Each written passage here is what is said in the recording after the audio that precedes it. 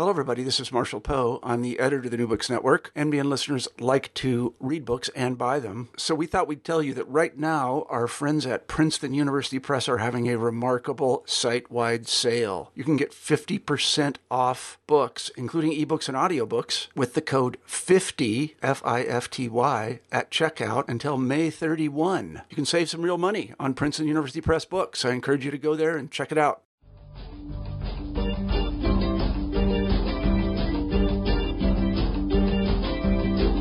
Hello, and welcome to New Books in Philosophy, a podcast channel with the New Books Network. I'm Carrie Figdor, Associate Professor of Philosophy at the University of Iowa, and I'm co-host of the channel along with Robert Talisse, Professor of Philosophy at Vanderbilt University. Together, we bring you conversations with philosophers about their new books, drawing from a wide range of areas of contemporary philosophical inquiry.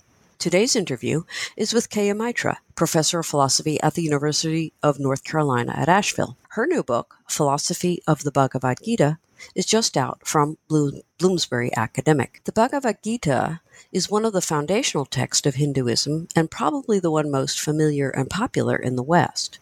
The moral problem that motivates the text, is it right to kill members of one's extended family if they are on the other side in a war, leads to an extended discussion of such themes as rebirth and reincarnation, and the personal paths to unity with the universe through the yogas of action, knowledge, and devotion. Maitra's new translation is aimed at those who are interested in themes that cross-fertilize with Western philosophical debates regarding the nature of morality, the relation between body and self or mind, the roots of character, and the goal of a well-lived life. The translation aims at a middle ground of accessibility with recognition of the multiple and context-dependent meanings of Sanskrit terms, and the philosophical themes are elaborated with the aid of questions that are appropriate for both Western and non-Western approaches. Let's turn to the interview. Hello, Keya Maitra. Welcome to New Books in Philosophy. Hi, Carrie. I'm very happy to be here. And I'm looking forward to our discussion about your new book, The Philosophy of the Bhagavad Gita, which is, it's a new translation, annotated, but annotated in a way that is sort of aimed at bridging the gap for Western philosophers mainly about knowing what sort of philosophical themes there are in the Gita. Before we get into the text itself, maybe you could tell us a little bit about yourself, your interest in philosophy, and your background, and how you came to write the book. Sure. So I grew up in India, in the Bihar and Bengal, that eastern part of India. And the school I went to, the secondary school, that is until the 10th grade, we had logic as one of the courses that one could take. And I took logic, basic syllogistic Aristotelian logic. Liked it quite a bit. And then when I continued and did my what we would call higher secondary, which is 11th and 12th grade, we had philosophy as an option, philosophy as a subject one could take. And so I took 2 years of philosophy. We studied, basically mainly Western history of philosophy and some ethics and more logic. So anyway, when I was in college, my parents wanted me to go to a particular college in the area where we lived. And the college had what we call philosophy honors. It's sort of like the British system, which would be something like what you call a majoring in this country. So, and I was, very happy to be take honors in philosophy. But the interesting part was also that I had done quite well in that higher secondary exam, so I could have I think sometimes I joke that my being a woman helped me in that regard, because if I were a son, a typical Indian family, I think there would be pressure for me to go into a professional, program, or at least try to get into a professional program.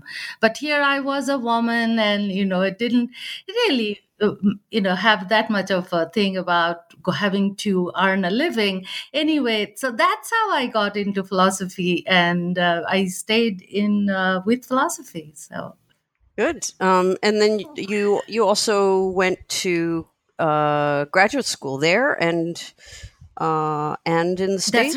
That's right. So that was undergraduate philosophy. Then I got a master's and MPhil and PhD in philosophy of language in India. And then, it is, I came to America to get another PhD.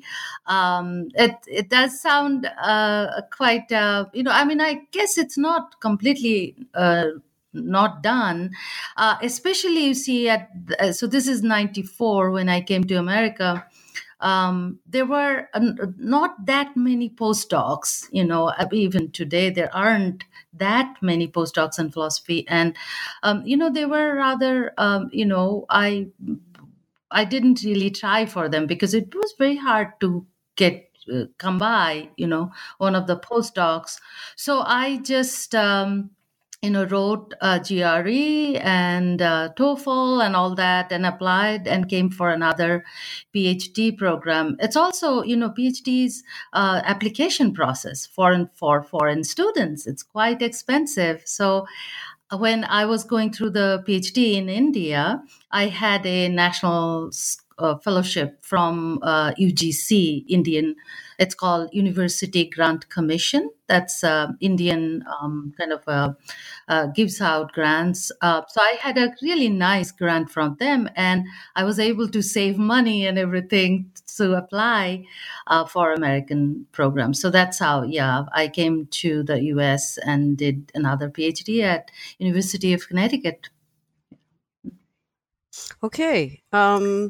So the Bhagavad Gita, I mean, it's one of the texts, or if not the text, that is, the most familiar of the texts, foundational texts, I suppose, of Hinduism. Uh-huh. Could you just, for those who aren't all that familiar with it, could you describe what the book is and where it, it's kind of, the context in which it's written? So yes, Bhagavad Gita, or as it's often referred to as the Gita, it's a part of one of the Indian epics, or you could call it the Sanskrit epics of Mahabharata, and it's really so it's in that story. It's situated in that storyline of Mahabharata, which is basically a war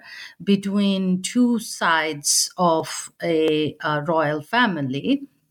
And what Gita has is it's a very kind of a dramatic opening, right? It's the two sides are all ready to battle in the battlefield, and the Arjuna, who is a warrior on one side, goes in there and says, but these are, remember, people who are related to each other, right? Because these are part of the, two sides of the same extended family. So Arjuna sees, his uncles and everybody else, his teachers on the other side, and he says, no, I'm not going to fight. He just has what we call loss of heart, and his charioteer, who is Krishna, and comes out in the course of the Gita that he's also supposedly an incarnate of the Hindu god of Vishnu. Arjuna basically, so this is the first chapter. The first chapter is just, Arjuna's basic dilemma. And then the rest of the Gita, which is, 17 more chapters. So Gita altogether is 18 chapters. The rest of the Gita then is Krishna telling Arjuna why he should fight. And at the end, of course, Arjuna says, yes, I'm resolved now. All my dilemma and questions are gone. I'm ready to start fighting. But in that process, right, it's 700 verses. You see, so it's a quite, it's not a very short thing. It's altogether, it's 700 verses. And in that, Krishna touches upon many different things, philosophically, quite interesting and important themes to make this argument, this long argument to Arjuna why he should fight. Yeah. So. Okay, good. So I want to get into those themes, but I suppose one question that would that comes to mind is just what are you trying to do in the translation? I mean, there's the translation, and then there's the bringing out of these philosophical themes. I just want to focus for a moment on the translation itself. I mean, is there you're trying to strike some sort of a middle ground in terms of translation? Was there a need for a translation? What did you want to accomplish by doing this new translation? Yes, in fact, and that's a very, very, very fair and good question, because not only there are lots of translations of the Gita available in English along with other languages, but I mean, as we speak, new translations come out every year, 2 to 3 at least. So I think for me, it was a very important question, why another translation? For what it's really, honestly, going through graduate school, I would have never imagined that I would translate the Gita. Now, I had studied Sanskrit in college as an undergraduate, so I did have the Sanskrit skills, but it's especially, while leaving graduate school, especially when I was having to teach the Gita in the American classroom. And, the translation we would use, and I still like the translation quite a bit. It's Barbara Stoller Miller. That's a translation that she did. I think it came out 1986.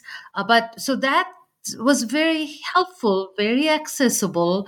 But I have to say that there were, what she had called standardizing, or rather normalizing, So there were some of the nuances, and actually not just nuances, I think rather philosophically important and relevant factors were lost in that process of normalization. So I, wanted to have a translation that had that, But now there are lots of other translations, that are available in English, even for the academic audience, that are, I would say, get it, but maybe try to tell the full story of the Gita. So almost every nuance is important.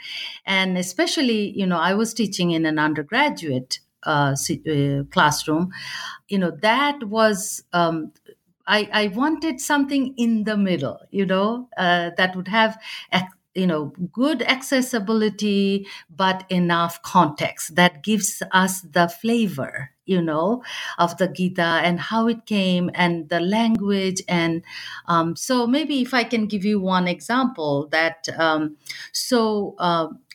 in the Gita, and actually it is, you can see this in other sort of epic text as well in other languages, but Krishna and Arjuna, they refer to each other not just very rarely, actually, as just simple Arjuna or simple Krishna. They use a lot of these epithets, And what Miller did was she said, well, I'm not going to use those epithets because for Western audience, they have no meaning.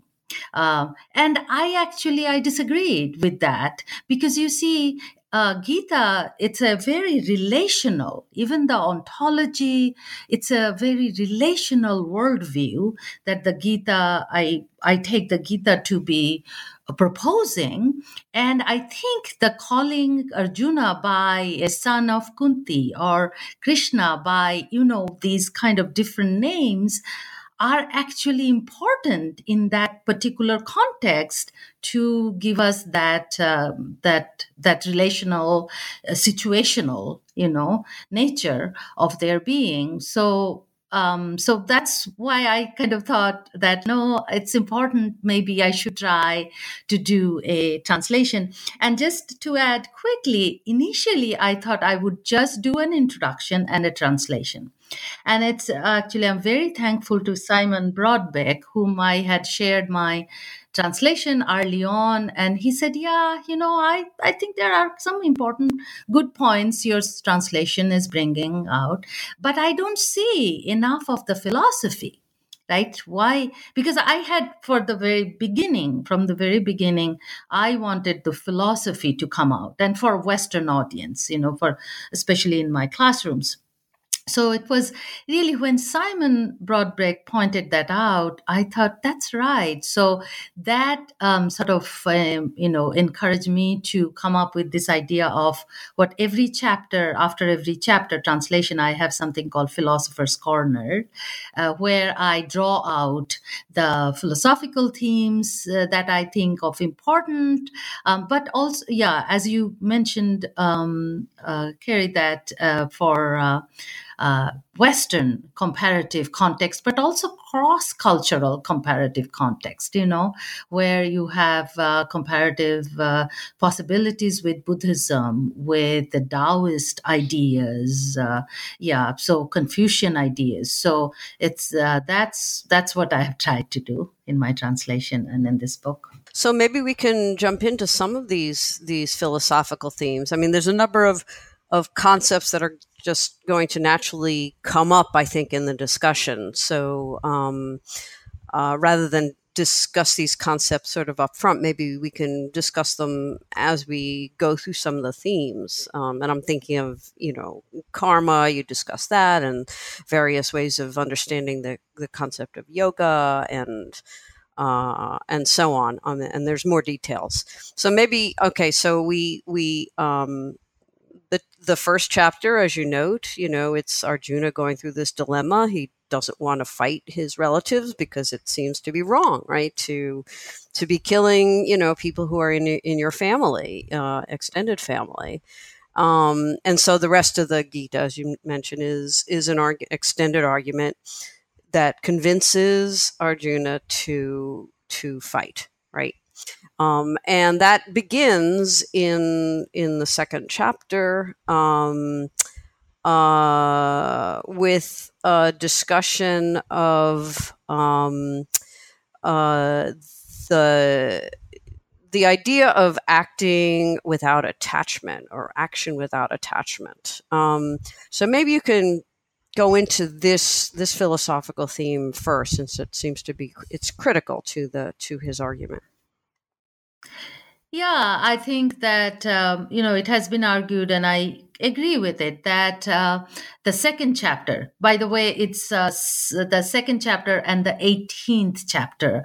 Those are the two longest chapters in terms of how many verses they have. So, and both are kind of, in a way, second chapter opens, it contains almost all the arguments that Krishna is going to bring in, in summary. And then chapter 18, of course, summarizes a lot of the ideas that are presented. But the idea, and that's why the Gita, of course, gets taught in American classroom. That's how is this idea of action without attachment, right? So, the idea is that Krishna says to Arjuna that, look, you, I understand your sorrow, but you are acting like someone who talks like a wise person but is not really wise, right? Because and so where is Arjuna lacking? So it's a kind of an ontological argument that Krishna is making, who's saying that you are confusing two categories that are not to be confused, right? You are mourning for something that ought not to be mourned. And so he's introducing this dualism or distinction between the body, right, which will come to an end. Whether Krishna, whether Arjuna, the body is subject to death. Of course, there is no other way about it. But then there is the self. The self cannot be touched, cannot be, he has this very kind of poetic verses that, it cannot be touched by fire, it cannot be, made wet by water, and so on and so forth. So the self cannot be killed. So why are you so worried? What is the cause of your sorrow, your dilemma? And Krishna says it's because you are attached to your actions, right? And what that means is that the actions are, when we think that we do our actions with certain intended outcome. That's what the attachment means, right? So I want to do X because I want X to, have this outcome. Right. And then when I think that X may not bring the outcome or X doesn't bring the outcome, I get all upset and, that kind of stuff. So where attachment, sometimes we think attachment here does mean that attachment to a conceived or perceived outcome, right? And what Krishna thinks is that if we fall to that, that dualism between mind and the self, not mind and the self, but the body and the self. And then we think that we take the body to be the self or something, and then we act for certain intended outcome. And when those outcomes don't come around, and that's what Krishna's, right, Arjuna's worry is that, I will kill my relatives. And what Krishna is saying, that first of all, as will come out, you really don't kill them, who they really are, and the bodies are subject to destruction. Now, I'm by no means suggesting that this is not problematic, right? But that's why these are, I think, philosophically very pertinent, for a discussion in classroom. So that's sort of the idea of action without attachment. So do what you have to do, what your location and what you need to do, but not for the whole idea of developing this yoga of action without attachment is being able to not be too hung up on a particular outcome. That's what. Okay, so the idea is that Arjuna won't be killing them because their self will not be dying; just the body would be. And then, what is the intended outcome? Is to just kill the body? Yes, I think, and I struggle with that too. And the second chapter doesn't quite talk about the intended outcome. But in the course of the Gita, actually, I mean, this is an interesting, very interesting text. I find it very politically, what this text is doing for Hinduism within the Mahabharata, but what this text has done in the socio-political context of Hindu identity. In later 19th century, 20th century, during the Indian nationalist movement. But the intended outcome, I think, Krishna says, at one point, Krishna has a verse where he says, "These have already been killed by me." So in a way, be my instrument. So what is the intended outcome here? I think the answer, one probable, I think the answer that Gita might offer to that is that, you see, these all actors, they have their own earned karma, and they will have their death wherever that would fall, right? Because bodies will face death. Bodies will have come to an end. And so the Arjuna is just being a kind of an instrument to that process. Arjuna ought not to. Now, this is what Krishna is trying to argue for, that Arjuna should do. Arjuna finds himself in that battlefield, correct? In as the one of the major warriors. And of course, there is that whole moral nature of the story. Arjuna is on the side of good, according to the story, and then the Kaurava side, his opponents, have done lots of bad things. And so it's also a way that a kind of a normative story is being told. But so coming back to your question, what is the intended outcome? Well, the intended outcome could also be the let's everybody's karmas play out, yeah. Well, you brought up there are a couple of different themes there that you mentioned. One is this idea of acting without regard to an intended outcome, and that does have a sort of it has a kind of a Kantian flavor, at least in the Kantian aesthetics, when he talks about the concept of disinterest, right? So, I mean, I'm not going to go into that, but I was just wondering, there are a number of Kantian themes that you brought out in relation to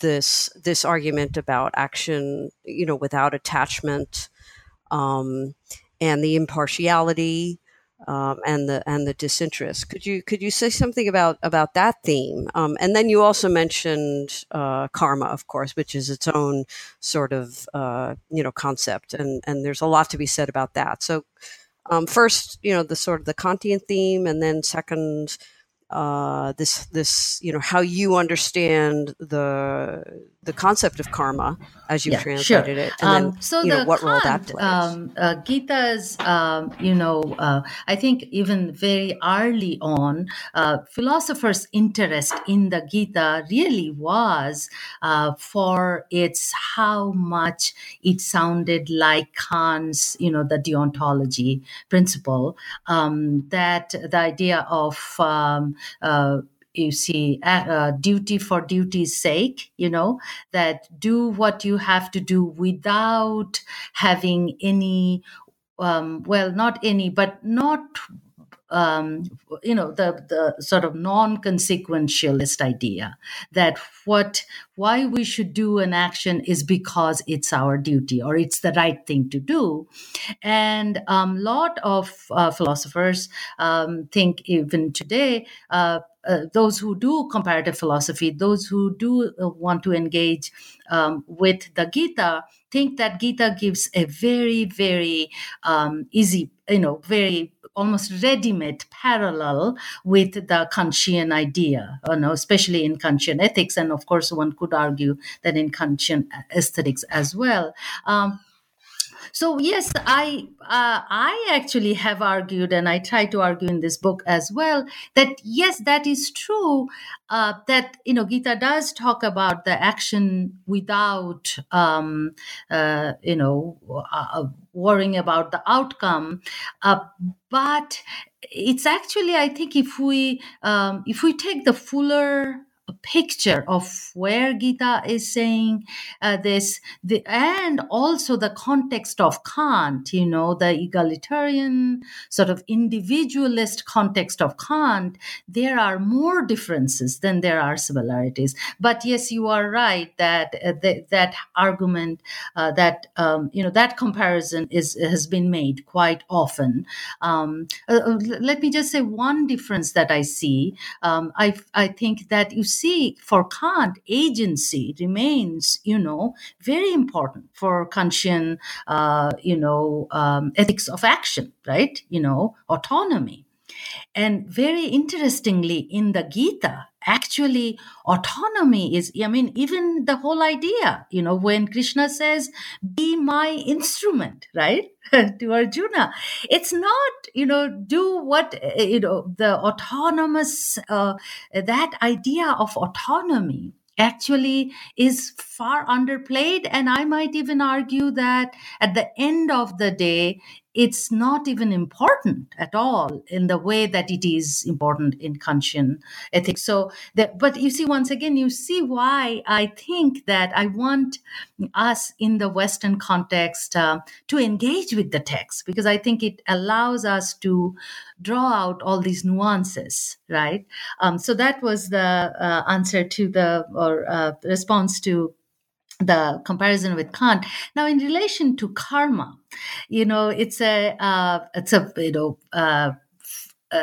fraught concept, especially as you know, in my book, I actually keep many of the Sanskrit terms not translated. Like I leave yoga, I leave dharma, the Sanskrit transliterated in, and then I provide a glossary.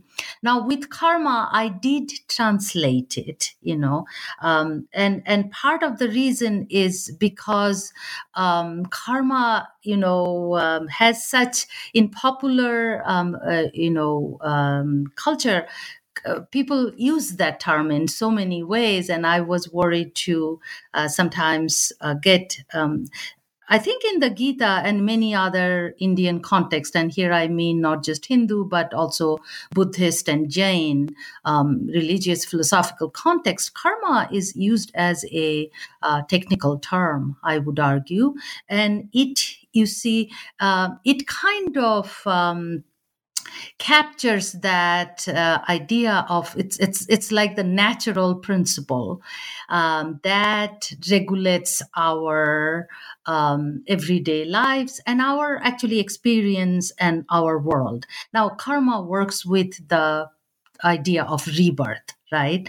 That this, these South Asian context, religious context, you have this idea that people, when things die, and not just human beings, almost any animate things, when they die, they come back, or some part of them, or some, causal consequence of them, something comes back, it gets reborn over and over until, of course, it is able to get out of this cycle, right?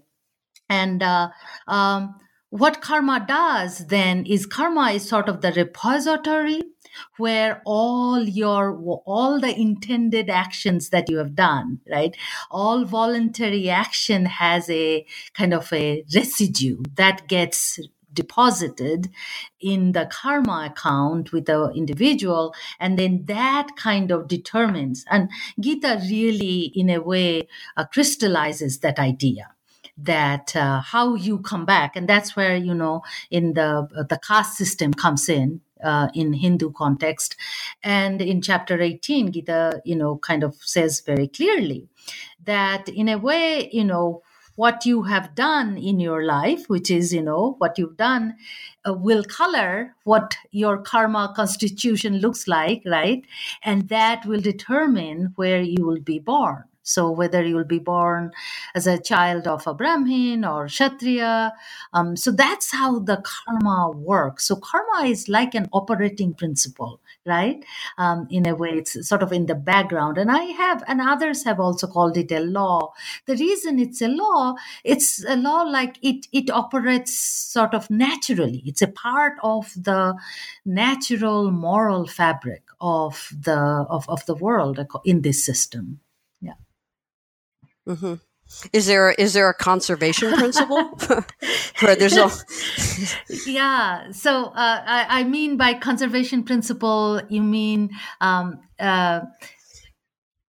like there's only so much, good and bad in the world, and it gets, distributed all around. But, kind of like energy conservation. I don't know. That just occurred to me now. So the Gita, you see, the interesting thing is that, you see, I love this because I think the Gita allows us, and we may not find a specific answer to that question in the Gita, but I think Gita can be a place where we get into these kind of interesting cross-cultural, comparative discussion.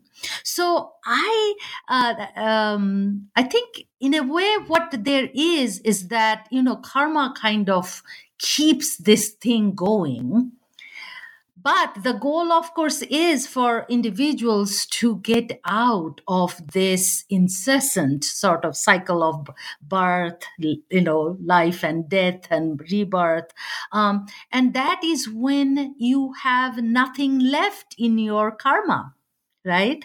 And that's when you have done, that's what those 3 yogas that the Krishna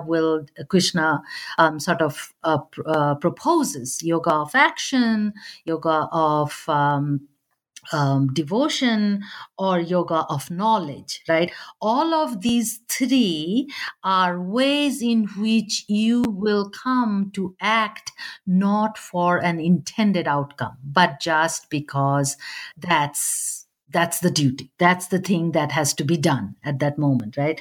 That will allow you, because once you do that, then you are not producing any karma residue, right? Because you are not acting for a particular outcome, right? You're just acting because that's the duty, or that's what has to happen. So then once you don't have any karma, then you don't get to be reborn, because it's the karma, it's the force of the karma, right? That remnant that hurls you back, as it were, into another existence. And for a world to end, everybody's karma has to come to zero. Correct? It's a possibility, but you see, in that very nature of our action, there is a kind of a conservation. Do you see? Yeah. Yeah, but there's an interesting, in popular culture, the idea of karma is more like a good action, right? A positive, and so the implication is you want to do things that produce good karma. You don't want to do things that produce bad karma. But in actual fact, that you don't want to produce karma at all. That's exactly right. And I think that's something that I've seen my students, struggle with. Wait a minute, karma is good. And I say, yes, karma is good in the sense of, yes, getting you a better rebirth. Right? You might get to be reborn as, I don't know. Sometimes I think being born as in this context, part of the Brahmin caste. But the ultimate goal of life, in the Gita, Krishna says, becoming one with Krishna. And that doesn't happen until, your karma, you are completely devoted, in this way, that bhakti, you become a bhakt, a devoted to Krishna, so much so that the karmas they they disappear. They are not there because you're not acting that way. So karma really, you see, the way we understand it, good karma, bad karma, both are a mechanism to kind of keep the moral order of the world going, right? But the goal of human life, and definitely the goal that Krishna is proposing in the Gita, is that get to a place where you don't nishkama karma, you act without that attachment to outcome. Okay, which brings up is sort of a Stoic theme, right? I mean, so let me just ask about you mentioned the three different yogas, and many of the chapters actually go through what are these different yogas, how one is supposed to do them and which ones are appropriate, I guess, for different people, and the one that he likes most is the yoga of devotion. What is the concept of yoga here? And then can you say something about how that interacts with I guess one of the things that you raise is first tell us about the different yogas and why he likes the devotion one best. Yeah. So, yoga is if there is, one sort of important concept in the Gita, I think yoga could arguably be that. And in fact, every chapter, right, these 18 chapters are titled yoga of, karma yoga, jnana yoga, so on and so forth. So everyone is titled as a yoga. And yoga is, you see, I didn't translate it. And actually, I'm not alone. There are some recent translations that are leaving yoga. Barbara Stoller-Miller translates it as discipline, and that's okay. But you see, yoga here, at least, has a whole variety, whole sort of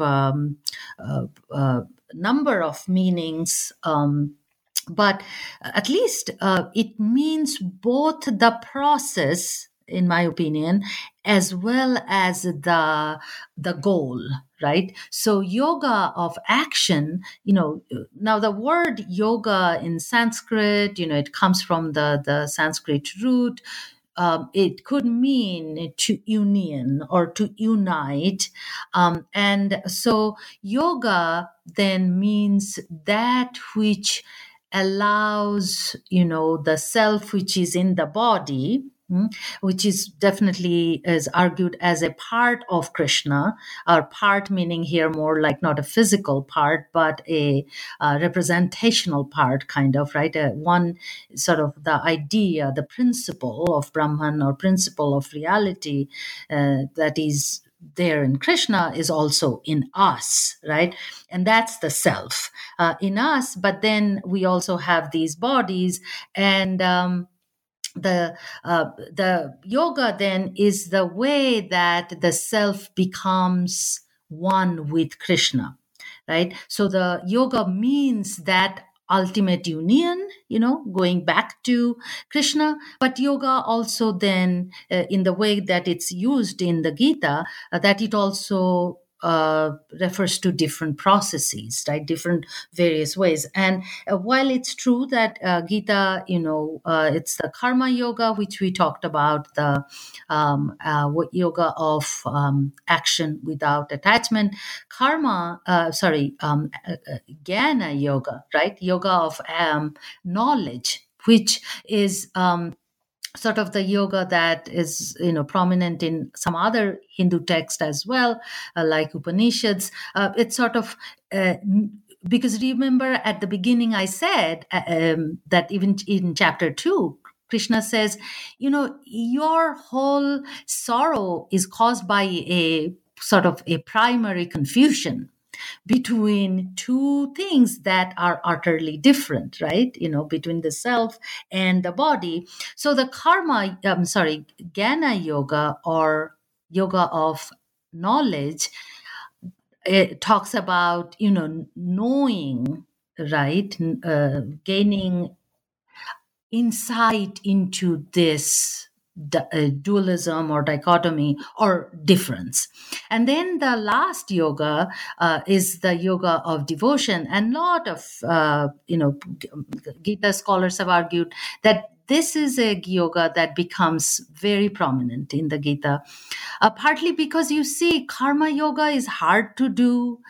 Jnana yoga, yoga of knowledge, is also very hard.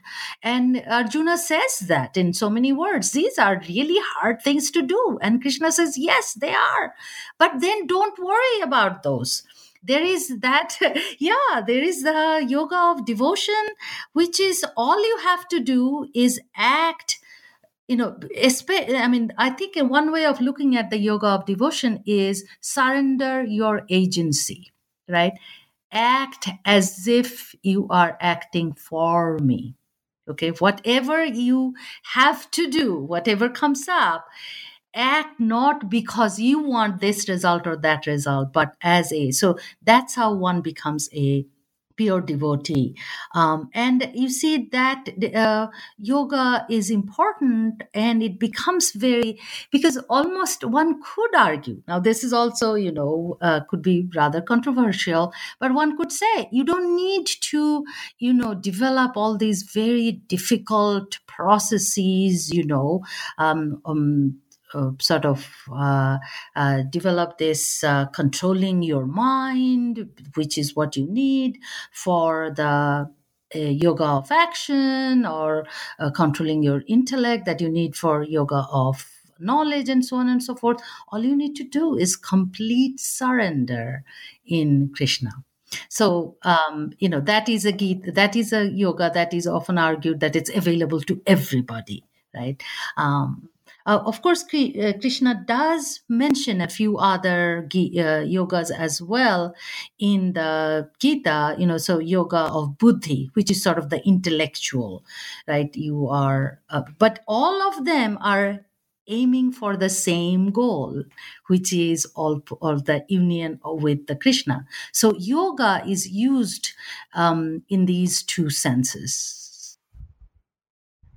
Okay. Good. That was very helpful. Well, there's dualism here. I mean, that's a big theme. Obviously, I mean, it's sort of the theme in a way. Is the resolution of dilemma rests, essentially on this idea that there's the body, and then there is the self. And that has an obvious correspondence to philosophies in the West of dualism, most famously, obviously, Descartes with the mind-body dualism. What do you see? I mean, you discuss this, as you translate and discuss, a number of the different chapters. So I can't specify a particular chapter because the theme runs through the Gita, but. What do you see as the differences between the dualism as presented in the Gita, and then the Western views of dualism that many listeners may be familiar with? Yeah. This is very. I think this is one other reason why engagement with the Gita and actually other Indian Hindu philosophies would be it's very interesting, because unlike the mind-body dualism, interestingly, in the context of the Gita, the mind also is a part of the sort of physical, perishable reality. You see, that's why I have said self-body dualism, right? And the self is what is that, and it's interestingly, self is sometimes viewed with consciousness in Indian context, and some of the interpreters of Gita have said, self has pure consciousness. But I have some other article where I have argued that actually it is not the case. I mean, pure consciousness is not viewed as the given property of the self, or in the Gita. So what I'm suggesting is the way that Cartesian way of looking at the dualism, right? The mind-body dualism, and body of by extension, and then mind characterized by consciousness. And then, of course, you have the psychophysical causality problem, right? If these are two very different things, then how do they interact? How is it that when I want a cold drink, I walk to the refrigerator, right? In the case of the Gita, and there are a lot other Indian Hindu context, philosophical context as well, that problem actually doesn't arise, because both mind and the body are in that, what they would call prakriti, or sometimes translated as nature, which is where change happens, which is where causality happens, and then you have the self. It's not an unproblematic dualism.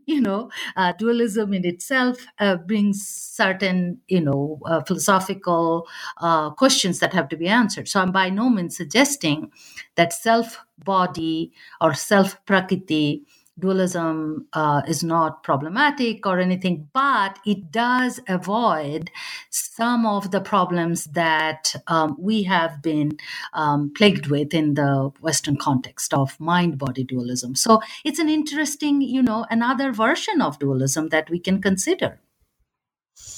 I'm trying. I that was one of the things that I was trying to get my head around, was this idea that it's both part of what you call the prakriti, which I'm not, which was translated, I think, as more or less as sort of matter or change, and they're both, body and self are both aspects of that. And I kind of wondered, well, would this really count as a dualism in the Western sense at all? Or more of a, it sounds more like a monism to me, where or what we would call a monism, which is just that, there is mind, in our terms. There's, the mind and there's body, but they're both, kind of aspects or emanating from the same substance, which is neither body nor mind, sort of a Russellian monism. Yes, I think you are actually right, because the self and the prakriti, right, the body and change, Krishna identifies as his higher nature and his lower nature. So really, there are some philosophical, Hindu philosophical schools like Sankhya, where these two, or even in Nyaya, these two are viewed as a dualism, right? These two are two irreconcilable principle or irreducible principles. But in the Gita, you are right. Even though, in many places, the way to look at it is in this dualistic way, that there is Atman and there is the body, right? In the chapter 2, when he's talking about one is subject to death and one is not, and why, and the one that is not is really you, so why are you so worried, right? So there is that dualistic line being pushed. But you are right, Kerry, at the end of the day, in the Gita, everything is subsumed under Krishna.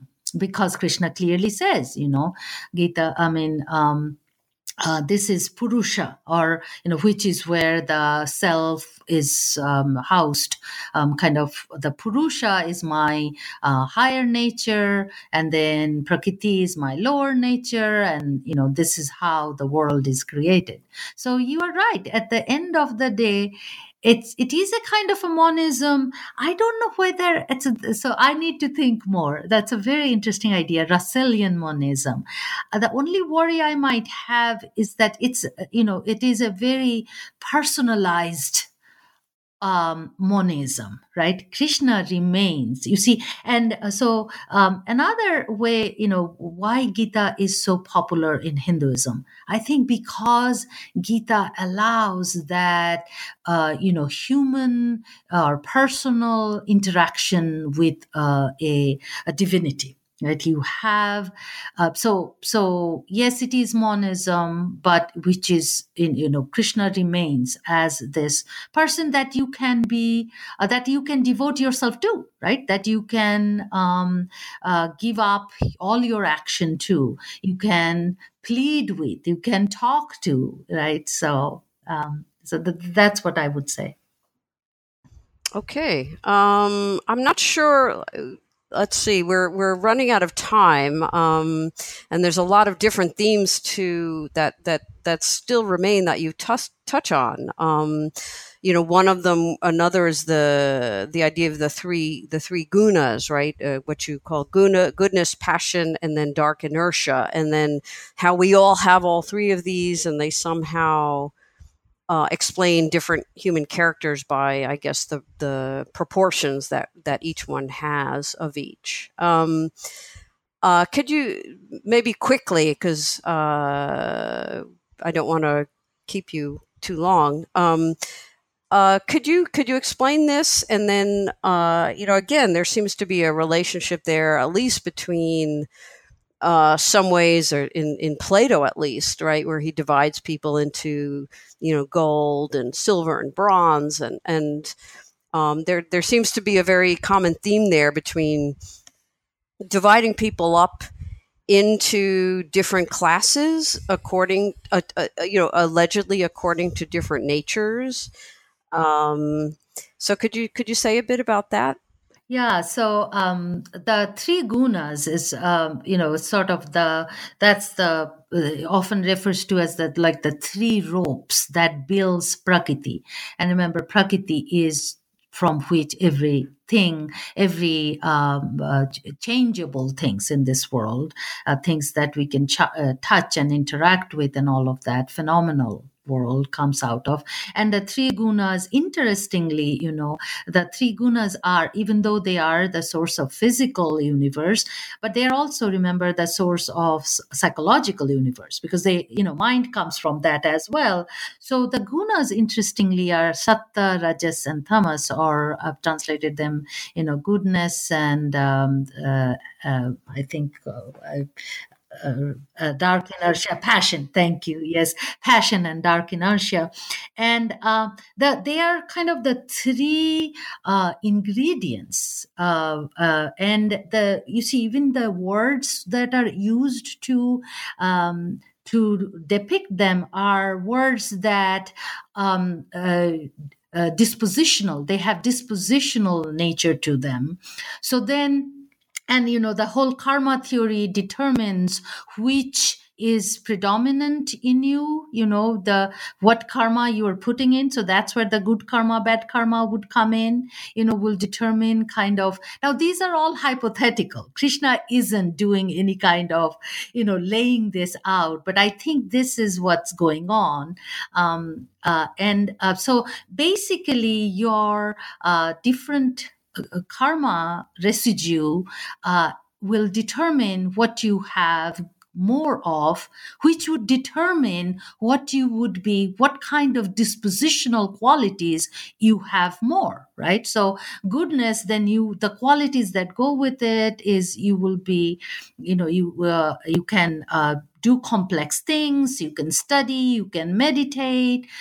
Passion is you can, you throw yourself in action, fiery energy, and dark inertia is basically you more like slothful, very not finishing anything one starts, not able to sort of self-motivate, that kind of thing. And the idea is that your karma determines what you have more of these three. Now, these three are there in all of us, in everything, but in different ratios. And that you see how then makes sense that, of course, if you have more of sattva, then you will be born as a Brahmin, right? Child of a Brahmin father. Because Brahmin needs to do all that, what the kind of actions that would be dispositionally natural for somebody who have a lot of sattva. You see? So that's how it's kind of almost a social structural system, right? How the society gets structured, gets in, hierarchically, and karma and the gunas, the three gunas, play a role in them, kind of in a naturalized explanation of them, right? Yeah. Okay, well, I think we are running out of time. So I just wanted to ask what is our usual final question, which is, what's next for you? Are you doing other translations? Are you turning to different philosophical projects entirely? Yeah. So I'm not doing any other translations because, there are other reasons. But the two immediate projects I'm working on is one is I have a paper on the idea of consciousness and attention in the Gita. I believe that, if we can tease it out, it would be really interesting, comparatively speaking, in the contemporary discussion in Western philosophy on nature of consciousness and attention. So I have that paper that I have to revise. And then I'm also co-editing a volume on feminist philosophy of mind. And I have a chapter in that volume on theory of content, feminist theory of content. So I'm working on that and getting the volume together. So those are my two immediate projects. And then I have a longer project on epistemology of mindfulness, where I am using some of the Pali Buddhist texts. So, yeah. Very good. Well, that's, this is all good in terms of, introducing and spreading interest in more comparative perspectives. Yeah. So I wish you luck, and I look forward to reading your future work. Well, thank you, Carrie. I really enjoyed, and thank you for the opportunity. Okay, and so goodbye for now. Goodbye. You've been listening to my interview with Keya Maitra, professor of philosophy at the University of North Carolina in Asheville. We've been talking about her new book, Philosophy of the Bhagavad Gita, which is just out from Bloomsbury Academic. This is New Books in Philosophy. I'm Carrie Figdor. I hope you enjoy the podcast, and thank you for listening.